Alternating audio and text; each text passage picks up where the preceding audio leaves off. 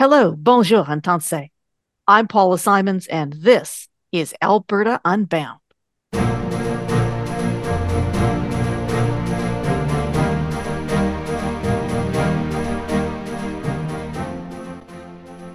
On Friday, October 13th, 2023, the Supreme Court of Canada released a hotly anticipated ruling on Canada's Impact Assessment Act and whether or not it was constitutional.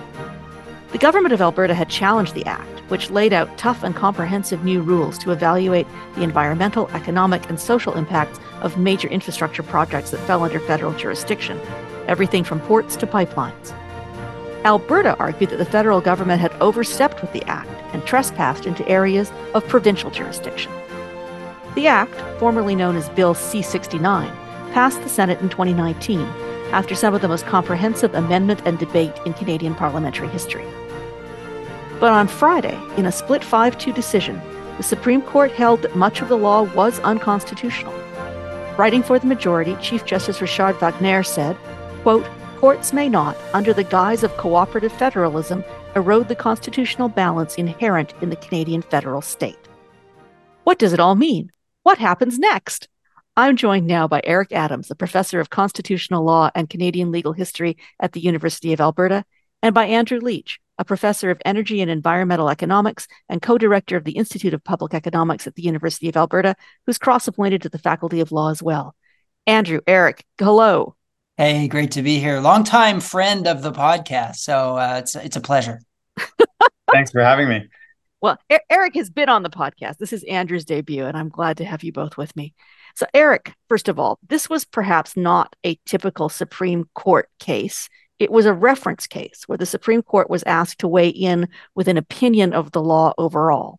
So, does Friday's ruling mean that the Impact Assessment Act has been struck down? Let me start with a curiosity in Canadian constitutional law, which is actually that a huge number of our most important constitutional cases have been references. So it's actually not that atypical. If you look through the sweep of Canadian history from recent cases down to those in the early 20th century, you will find a huge number of reference cases. So this is a unique thing that Canadian constitutional law does and Canadian courts do that is not shared in other jurisdictions, which is the power of governments to ask courts questions. So they asked courts the question the Alberta government started the process by asking their Court of Appeal, was this act constitutional? And the answer given by the Court of Appeal was that no, it was not constitutional. That was then appealed to the Supreme Court of Canada. And then they give their advice, their opinion, their recommendation about whether the act is constitutional or not. A majority, as you said, 5 judges to 2 said no, it was not, for the most part, constitutional. But that doesn't strike down the law, as you point out, in the typical sense. It's not a person who has initiated a constitutional challenge to a law that was affecting their particular interests. And when that happens, when somebody sues the government to say, you can't prosecute me for this law, you can't evaluate my project under this law because that law is unconstitutional. In that case, in that scenario, the court will issue a constitutional remedy. And if they find that the law is unconstitutional, that remedy will be to strike down the law. But it's different in a reference case. In a reference case, from the very beginning, it's just been a request by a government for an answer, for an opinion, for a recommendation. And so there's no sense in which the remedy issued by a reference case strikes down the law to take immediate effect. In that sense, it's different from what we might think of as a classic constitutional case. Now, all that, though, said, the reality is that governments in Canada have always fully complied with the recommendations, advice, and opinions of courts after a reference opinion. So even though this law, yes, it's on the books, no, it has not been struck down, the federal government will comply with the court's view that it is unconstitutional, and they will repeal it, amend it, and they will not continue actions under it that the court questioned as unconstitutional. So, Andrew, the federal government has long had jurisdiction to make decisions about environmental impact assessments in areas that were under federal jurisdiction. So, why did this court think that this law went too far? So I think you hit the topic right on the head, which is the question of what is federal jurisdiction. And I think the most important aspect of this case was that the federal government, and in arguing the case, attempted to assert that federal jurisdiction over projects extended to any project development undertaking, whatever you want to call it, that had an effect in a very broad definition of federal jurisdiction. So that included, the obvious, you mentioned pipelines at the outset, developments that affect First Nations land, Crown lands, et cetera. But they extended that to include very nebulous concepts like have effects on the environment, transboundary pollution, et cetera. And it was there that the court took issue with the law, that the ability to assume or presume a federal veto effectively over any project that might have such an effect, and the ability to make decisions on the basis of some of those effects. So, for example, a pipeline, we understand that the federal government has jurisdiction to decide yes or no on a pipeline. That's not going to change.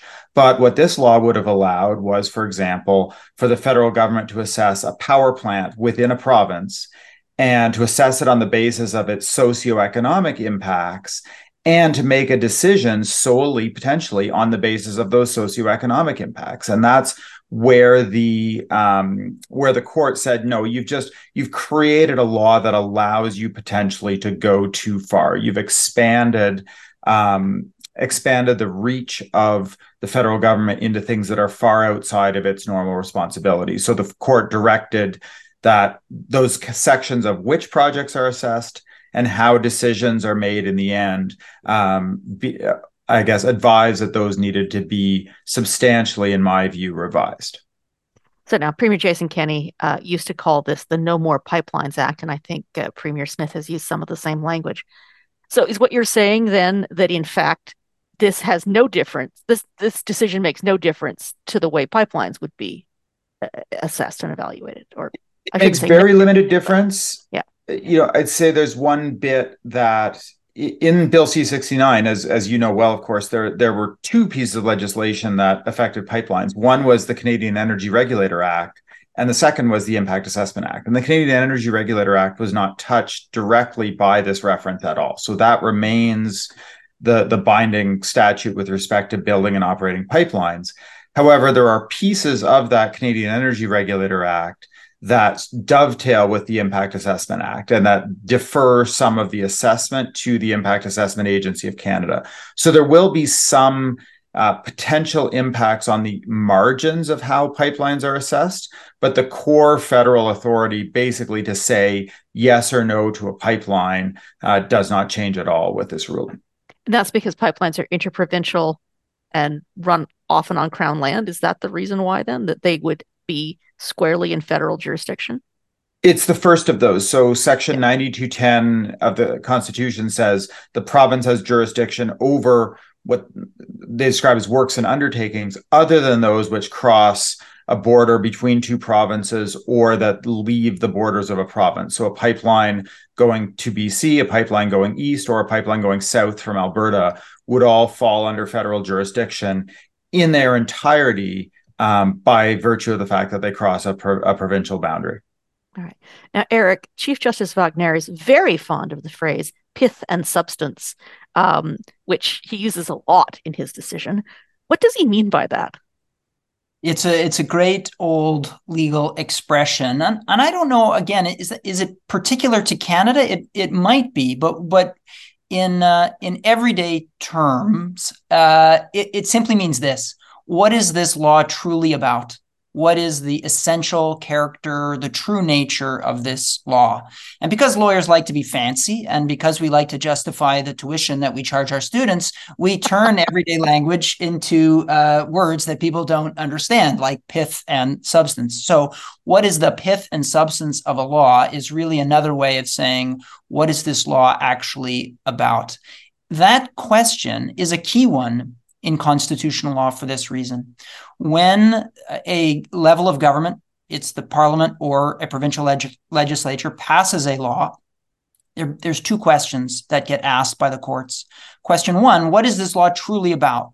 And then once you answer that question, the second question is, oh, okay, and now does this level of government have the jurisdiction to pass a law that's truly about that thing that the law before us is its characteristics are? And so in this case, they had to answer those two questions. The IAA, Impact Assessment Act, what is its true character? What is its pith and substance? What is it actually doing? And the majority and the dissent actually disagree. And this often happens, is that there's power in how you describe something. And so if you describe it broadly, and the majority described it fairly broadly as saying, look, this is the purpose here, I don't have the language in front of me, but the purpose essentially is to evaluate industrial projects on a wide spectrum of social and economic variables. And if that's what the law is truly about, then the second question is, does the federal government have jurisdiction to make assessments with that purpose? And there they said no. And as Andrew pointed out, the reason is that many of these considerations are ones that maybe good things to have considered. Is this project going to increase the social utility of life in Canada? I mean, that you maybe say, well, that's a reasonable thing to ask, but the problem is that that's not an area that can be directly connected to something within federal jurisdiction. And so what the court said back to the federal government is, yeah, you can assess projects, but you can assess them on the basis of considerations that fall within your jurisdiction, not that live under the sky. You just were too broad in folding in all kinds of issues that you would be weighing. Don't weigh those. There's important aspects of provincial jurisdiction that you're invading when you do that. Stick to federal areas of jurisdiction. Right, because for people who are not as intimate with the Act, I mean, it includes everything from you're asked to look at a project on the basis of how much it supports reconciliation with Indigenous people, whether it supports gender goals, all kinds of things that are not about the physical environment, but about the social environment. I think that's a great way of putting it, is that the social environment became a major consideration for either approving or setting conditions on industrial projects. And when that happens, you now have the federal government essentially making decisions that fall classically within areas of provincial jurisdiction. And the court said that important as climate change is as an issue, and they said it's certainly important, there's going to continue to be an important role for the Parliament of Canada in environmental regulation in this country, but the climate crisis does not upend the division of powers, and it does not allow the federal government to now take control of issues that are really beyond its jurisdictional powers. Now, I have to say, Bill C-69, which created the Impact Assessment Act, arrived in the Senate right about the same time I did 5 years ago. And from the second I was sworn in, it was hugely controversial, and it was the first big bill I ever worked on as a senator. And we held really comprehensive hearings. It was the first time in Canadian history that the Senate held hearings on a bill outside of Ottawa. We had very public hearings in Vancouver, Calgary, Fort McMurray, Saskatoon, Winnipeg, St. John, Halifax, Quebec City. And the Senate passed more than 100 amendments to the bill, and the government accepted 99 of them in whole or in part. And I think most of us thought we'd done our job, to be honest, but were we not seeing the forest for the trees? Were we too paying too much attention to the fine detail and not paying attention to the pith and substance of the act? Yeah, I think that the big thing that for me always struck me in the act, and Eric and I have had a million conversations about this, was Section 7. That is the anchoring that says basically you cannot do anything in respect of any of these projects. You can't do anything to advance them until you have one of two things: federal government saying, yes, you can do this, or the federal government saying, we don't care if you do it. You don't need an assessment. And so that created that blanket, almost federal veto, if you will, over projects. And I think if you start from that point, then it's a very different piece of legislation. But where I think people leapt to quite quickly, and I think the Senate hearings, I remember, I think I testified here right before Jason Kenney, if I remember correctly. And a lot of the focus was on those factors of assessment. Can the federal government care about all of these things? And absolutely, they can care about them. They just can't, as Eric said, they can't grab jurisdiction, and they can't make decisions solely on that basis. And I think, we got caught up a little bit in, well, what happens if the federal government thinks about climate change when it's assessing a project? And well, that's completely fine. In the same way as the federal government can think about jobs and local economic development and GBA plus and all of these other things when assessing a project. They just can't presume to make a decision solely on those grounds or to assess every project under the sun. And I think maybe, go back, if that had been the focus as opposed to the, sort of laundry list of factors to be assessed, then maybe the hearings would have followed a different track. I don't know that you would have seen the federal government sort of scale back this legislation at the time. I think there was still a sense that we needed a broader and more kind of holistic assessment process on the part of this government. But I think it would have been a different way to travel. And interestingly, that Section 7 language actually appeared in the Harper legislation in 2012 as well. So there might have been an opportunity there. SIA 2012, as it was called. In SIA 2012. And so it might have been an opportunity for maybe a different type of discussion to say, obviously both sides of this House believe that, in the existing legislation or the new legislation, this is a power that the federal government should have. And, I don't remember too many people raising that particular part of the legislation to as great a degree as maybe that laundry list of assessment factors. Yeah. Now, I thought it was interesting as I read Wagner's decision, because when the Alberta Court of Appeal decision came out, it was very fiery. It was written with a lot of incendiary rhetoric, if I can say that, about provincial rights. And Wagner said, no, the Alberta Court of Appeal also got it wrong in certain areas. So, I mean, is this Supreme Court decision looking at different things than the Alberta Court of Appeal was looking at? Well, I don't think the majority in the Alberta Court of Appeal is they probably feel reasonably vindicated in the sense that they thought the legislation went too far, was unconstitutional. That's essentially what the majority of the court found. One of the things, and I've been critical of the Alberta Court of Appeal judgment on these grounds, that, as you just suggested, Senator, was dropped from the majority opinion, and rightfully so, was that very angry, very political, accusatory language. And I'll just name some of them. The Alberta Court of Appeal said, Parliament was taking a wrecking ball to the Constitution, was putting Alberta in an economic chokehold, really, violent imagery that just, first of all, have no place in a judgment of an appeal court, because, as the dissent pointed out of Justice Grekel, you're adding more heat than light to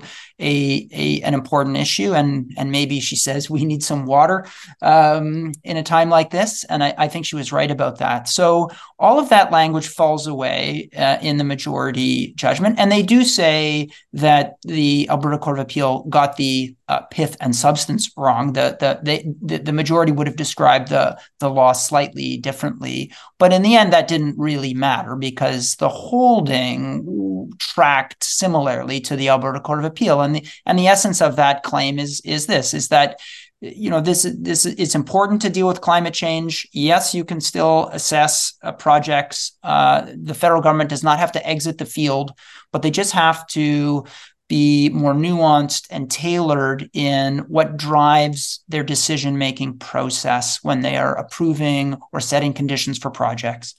One of the things I think will be challenging for the revision is that the majority said, collecting this broad information about social and economic matters, that's okay. You can collect that information as part of your assessment process, but those factors can't then drive the decision.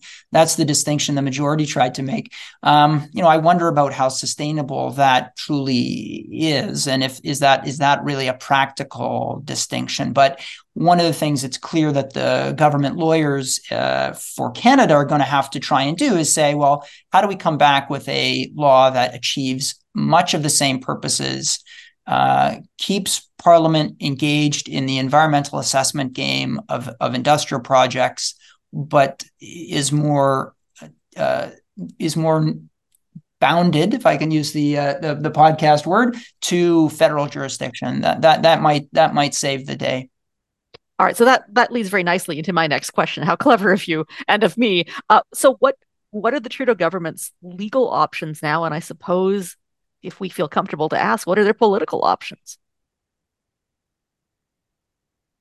So I assume that's coming to me. Well, I mean, you can arm wrestle for it. I mean, since we're in three different places, that will not be very functional. Yeah, but I think the interesting political discussion of this, and maybe I'll do a little side note, that a lot of the precedent that the court cited here was actually a pipelines case. And it was the BC legislature's attempt to derail Trans Mountain by writing their Environmental Management Act in such a way that it was basically seen to be not legislation in relation to the environment in BC, but legislation directly in relation to the Trans Mountain pipeline. And the court said, no, at the time, BC Court of Appeal, upheld by the Supreme Court, said, no, this is in pith and substance, if we want to use those language, legislation in relation to an interprovincial pipeline or a piece of legislation. And I think that's got to be what guides the legal options for the Trudeau government. And in part, I think maybe offers some political shelter as well, in the sense that, we know, for example, and I think Premier Smith would agree, that we don't want the Trudeau government to ignore, or the federal government in general, to ignore jobs, resource royalties, economic activity, et cetera, when assessing a pipeline. That's core to the provincial government's case on what should be on the table for the federal government. But those things are all squarely within provincial jurisdiction, right? Yeah. We want the federal government to say, wow, if we built this pipeline, or at least Danielle Smith would say, if we build this pipeline, oil production would increase. We don't want the federal government to just be looking at, do we want a giant steel tube running across the prairies and ignoring any economic activity induced by that? When they make a Fisheries Act decision about can you cross a stream, we obviously want them to consider why we're building that pipeline. And if it's only, the federal kind of core federal jurisdiction pieces of why we're building that pipeline, it's going to be an incomplete analysis. They'd look at, the endangered species, they'd look at the fisheries, and they'd have to close their eyes to all of these other impacts. And I think that's maybe where the political equilibrium is, to say, look, yes, we need to consider both that some of these activities create very important positive economic spinoffs and some very important environmental and social consequences. And in the same, and maybe there's an ability there to say we're assessing these sort of holistically, but the decision still has to be, for example, going back to the fisheries question, the decision is not, do we want this pipeline? It's, are we prepared, or do we want this project? Oil sands mine would be a better example in this case. Do we want this oil sands mine? It's, are we prepared to make the fisheries sacrifices that would be required to have this oil sands mine, given all of the other benefits? And I think if we get back to that kind of framing, then there's a little bit more of a political choice. Maybe I'll add one more thing there, which I do think is sort of an interesting alternative, is you heard Premier Smith yesterday, for example, talking about, well, now that this legislation's out of the way, all of these projects are going to flood back in and everybody's going to be lining up to invest in Alberta. There are dozens of oil sands projects that have all their regulatory approvals in hand right now, and that have had them for years.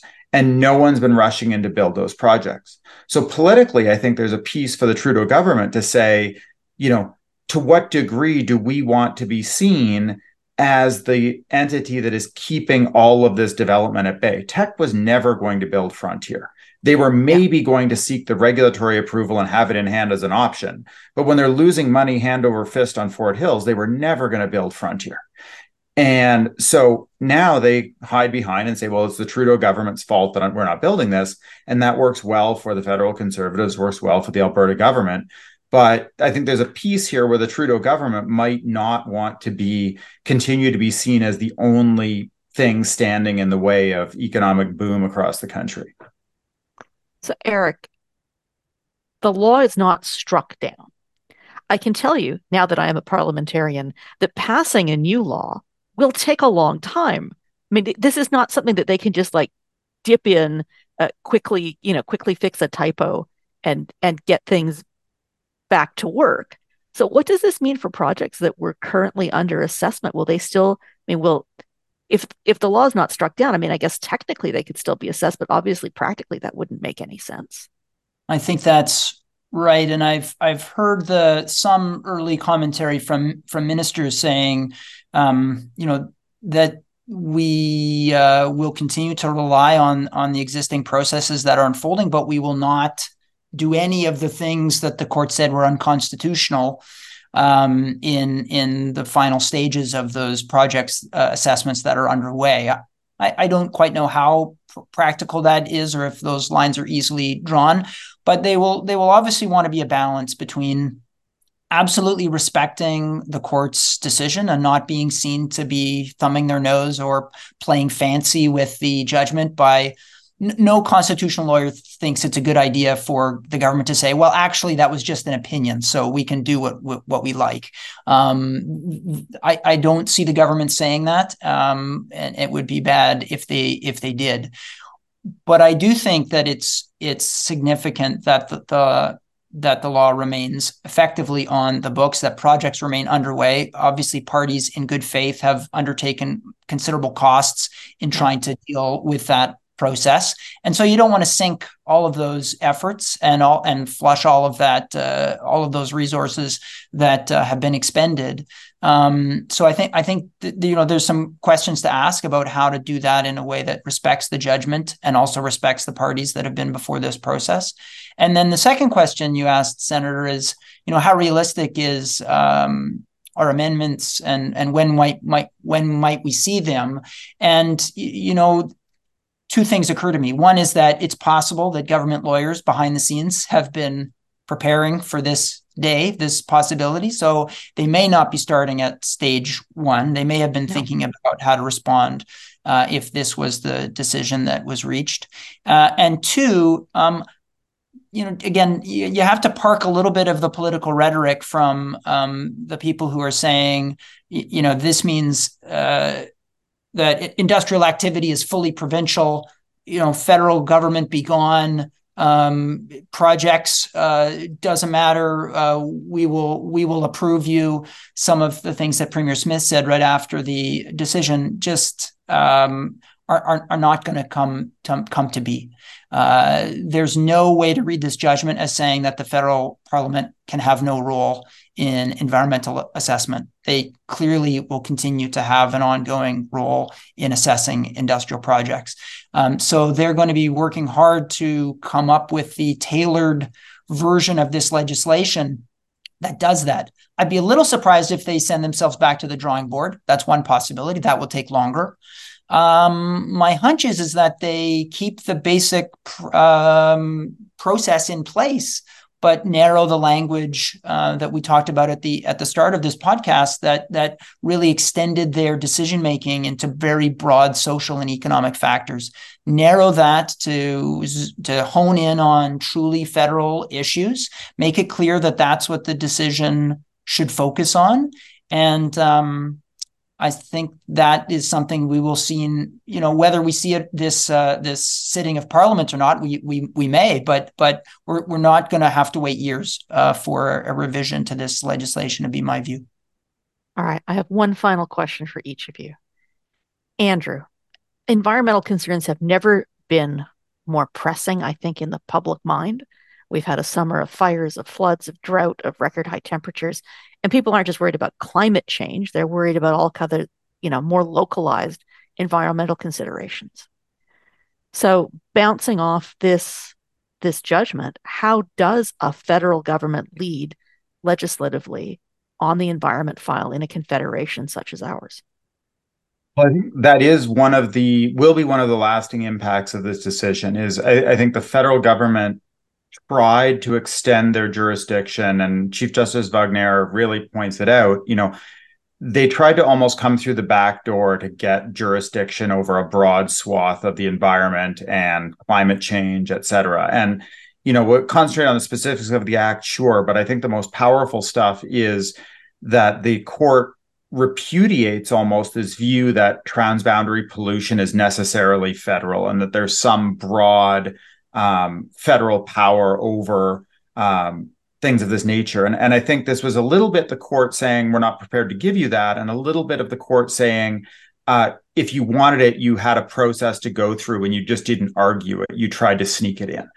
And, depending on which way you view that, I think it sets up a much larger hurdle for some of those broad-based environmental policies that this federal government or a future federal government might want to have. So, we concentrate on the act and the environmental assessment, but I think maybe I think it's in the 180s, those paragraphs that will come to be, when people read those more carefully, I think they're going to find, this was a bit of a balancing from how people read the carbon tax reference to say sort of this is a critical problem and this is, this legislation. And I think people read in brackets and a lot of other stuff would fit into the federal government's ambit. And I think this is the court giving a pretty strong signal that no, there's not necessarily this strong plenary power for the federal government to legislate in this space, despite the political winds that might push for it.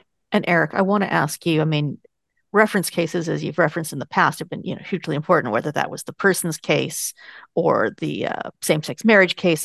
They have ramifications that go beyond just what the topic in question was. So what do you think the impact of Chief Justice Wagner's decision is going to be in our greater understanding of the balance of confederation and how our Constitution will work going forward? I actually think this decision is in line with a number of others that at similar moments intervened in the political and legal discussion, just to remind Parliament of a core and important feature of Canadian constitutional life, which is federalism, and that dealing with massive problems is never going to be solved by trying to ignore or erase the fact of provinces and their very real jurisdiction. That diversity at the provincial level is baked into the existence of Canada. It's baked into our constitutional law, and it can't be changed. So think about the ways that the federal parliament tried to respond after the Great Depression. Those cases in the 1930s said, you know what, this economic catastrophe is serious, but federal government, you can't just wipe away the existence of provinces. After the financial crisis, Parliament said, let's have a national regulation of securities in this country. That will to help to deal with financial issues. Supreme Court of Canada said, Parliament, you've got to remember that there are provinces. You've got to work with that system. Yes, you have areas of jurisdiction here, but not sweeping jurisdiction to deal with this crisis. You've got to work with provinces. Similarly, the way I read this case is that climate change is real. It's not going to alleviate any of the pressures on our political actors to act at both the federal and provincial level. But the crisis itself does not erase provincial jurisdiction. And so Parliament has to be mindful of that when it drafts legislation dealing with environmental assessments, when it deals with climate change. But I don't expect that this judgment, despite what some have said, radically rewrites our federation in any real sense. Rather, I think it's actually just a continuation of a longstanding truth about Canada, which is that we have a division of powers between two levels of government. They sometimes squabble between them about where those lines are drawn. But at the end of the day, this country wouldn't work if it were otherwise. Eric Adams is a professor of constitutional law and Canadian legal history at the University of Alberta in Edmonton. Andrew Leach is a professor of energy and environmental economics and a professor of law at the University of Alberta, and his brand new book, Between Doom and Denial, Facing Facts About Climate Change, will be released October 17th by Sutherland House. And Andrew will also be giving a series of public lectures as part of McGill University's Max Bell Lecture Series on October 19th in Ottawa, on October 25th in Calgary, and on November 2nd in Montreal. Thank you very much, Eric and Andrew. And thank you to all of you for downloading and listening. If you like us, leave a review or a rating, share a link, or tell a friend. Alberta Unbound is produced and edited by Caitlin Cummings and written and presented by me, Independent Alberta Senator Paula Simons. Merci and hi hi.